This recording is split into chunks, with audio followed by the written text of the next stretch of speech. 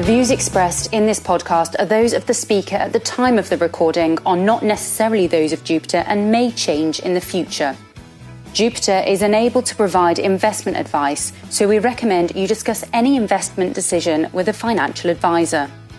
Market and exchange rate movements can cause investment values to fall as well as rise, and you may get back less than originally invested. Any data or views given in this podcast should not be construed as investment advice. Hello, I'm Ashley Cowie, and this is the latest episode in the Jupiter podcast series. 2020 has been an unpredictable year by anyone's standards, and this has been no different for the world of bonds. For years, politicians have handed over the responsibility of stimulating economies to central banks. But this year has been different. Governments have stepped up and started spending.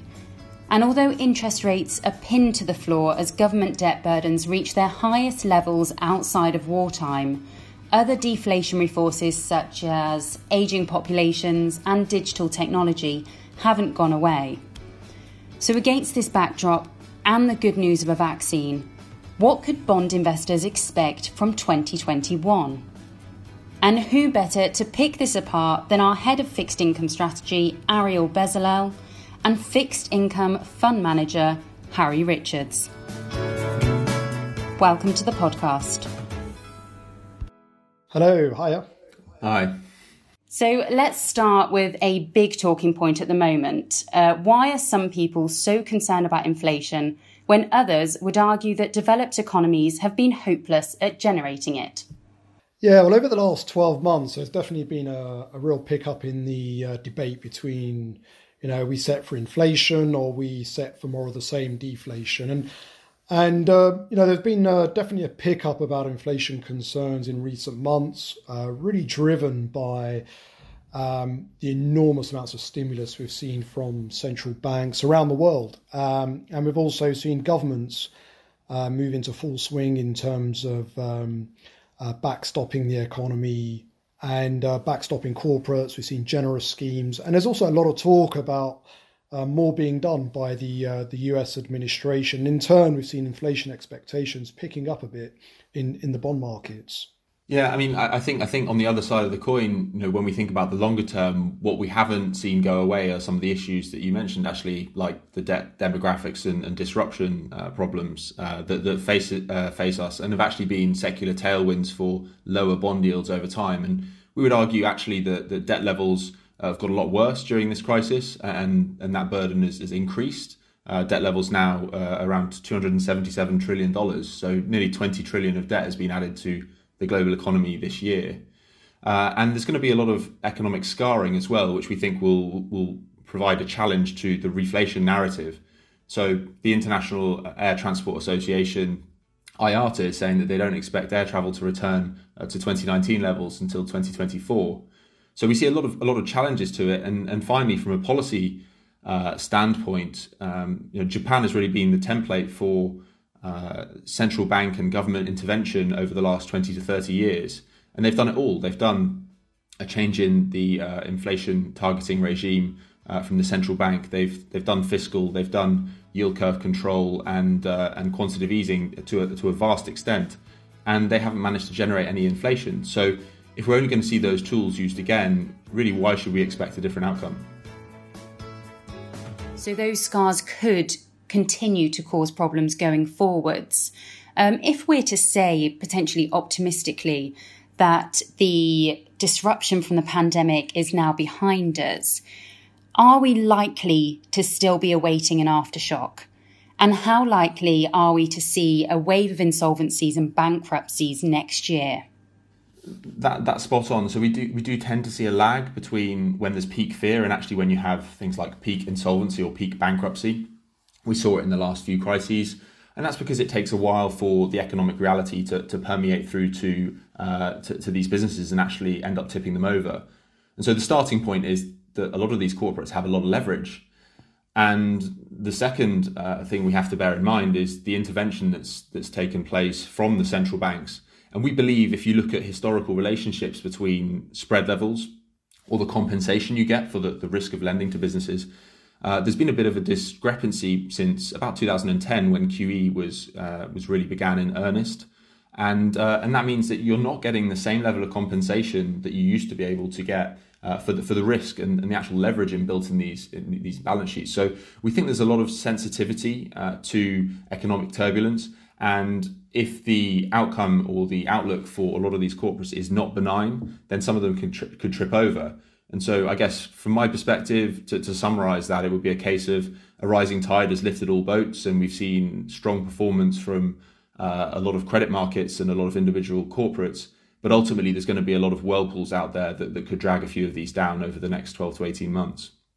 So the way we think about markets today, it's a bit of a minefield. So coming into 2020, we were the most defensive we had been in our portfolios for some time. And then come around about March, April, we made a big asset allocation switch. But I think, our policy around March, April was really to stick to those defensive through the cycle type businesses where the revenue line and the bottom line would be somewhat resilient. And I still think that's the right approach. Having said that, we can't ignore some of the good news on the vaccine front. So I think it is sensible to look at, some of the corporates or credits that could really benefit from an uptick in the economic cycle. So, having some sort of allocation towards cyclicals, I think also makes sense.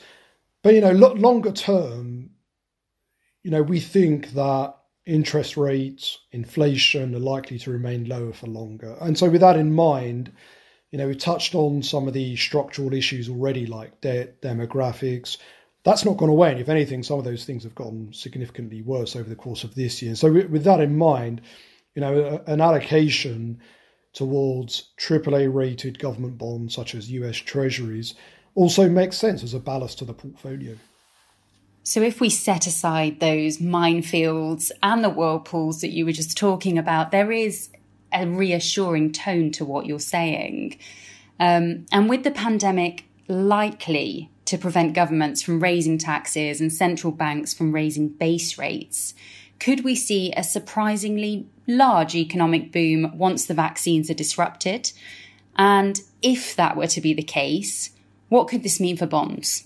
Yeah, so in terms of the economic outlook, I think what people have to understand is that there's been, as Harry highlighted, there's been a lot of economic scarring, a lot of damage done to the jobs market. And so we are looking to governments now to provide some sort of fiscal stimulus. And at the moment, in America, there seems to be a bit of a fiscal gap.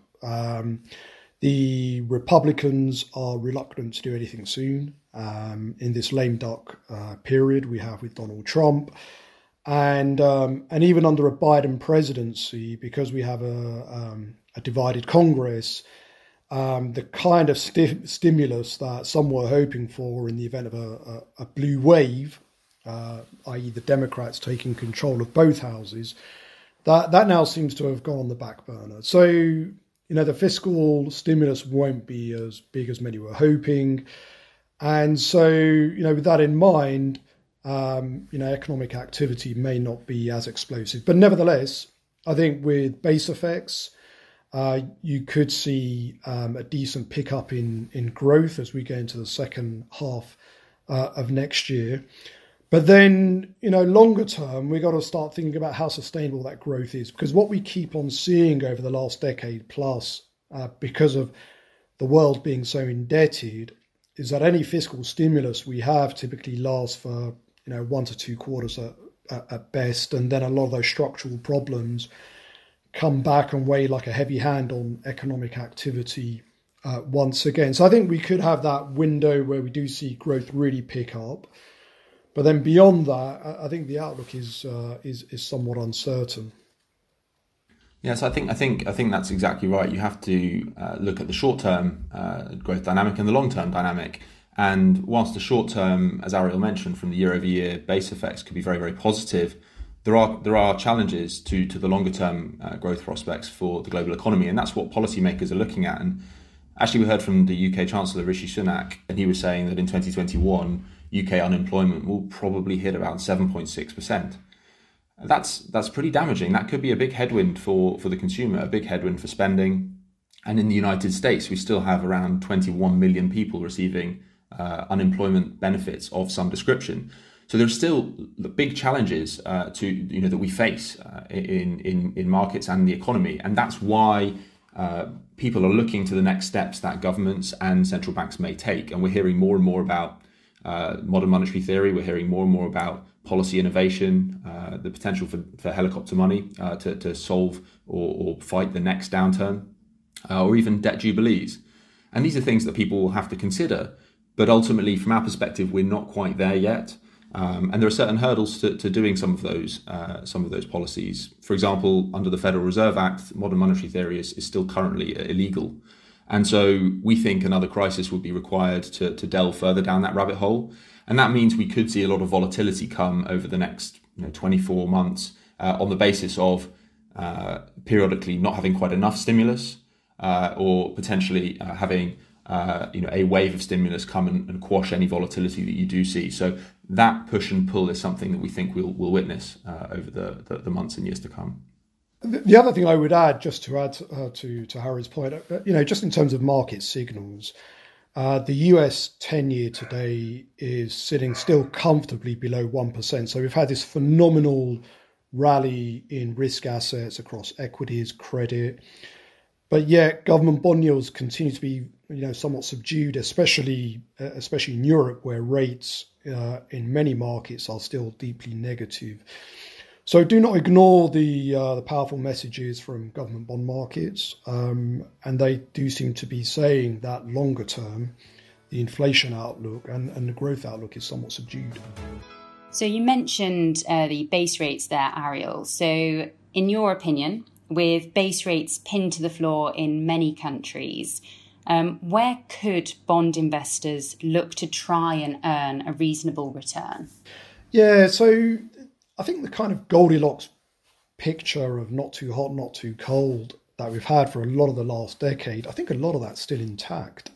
The other thing you've got thrown into the mix is this real determination by governments in the developed world to do their utmost to backstop a lot of the corporate sector. So with that in mind, I think corporate credit still looks okay. Parts of high yield still look okay. Investment grade, with the idea that yields aren't going to go up much, still getting a nice pickup over government bonds.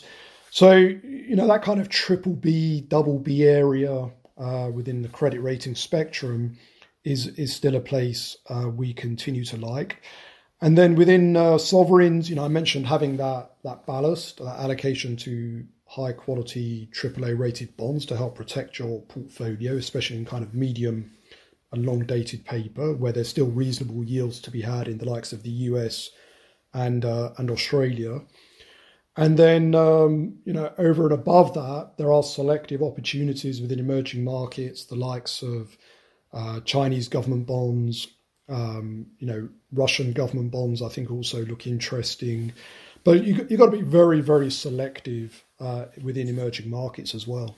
Yeah, I'll just pick up on one thing that Ariel said, and I think this is important. Whilst we have some sympathy towards the fact that certain government bond markets across the developed world, in particular, on low or negative yields, may look unappealing, certain parts of the sovereign space definitely look attractive to us, and the fact that yields are at all-time lows or close to in many of these markets doesn't actually prevent them from acting as safe havens or a port of storm during volatile periods. If you take the Australian 30-year, for example, and this isn't a prediction, but it's just simple bond maths. I mean, if from 1.8% yield or so on the 30-year Australian government bond, if you saw a 1% fall, you're going to be generating 25% total returns on those bonds. And so there is still juice left, there is still total returns left, and it still can act as ballast to a portfolio and serve you well during bouts of volatility. So we think that's underappreciated at the moment. It looks like we could be in for a little bit more volatility in the short term and potentially the long term as well. But what I have gathered is there is a really reassuring message there that there are still a lot of places to find these returns. That is probably all we have time for today. So thank you both for joining me on the podcast, and thank you to everybody at home for listening. Thank you. Thank you.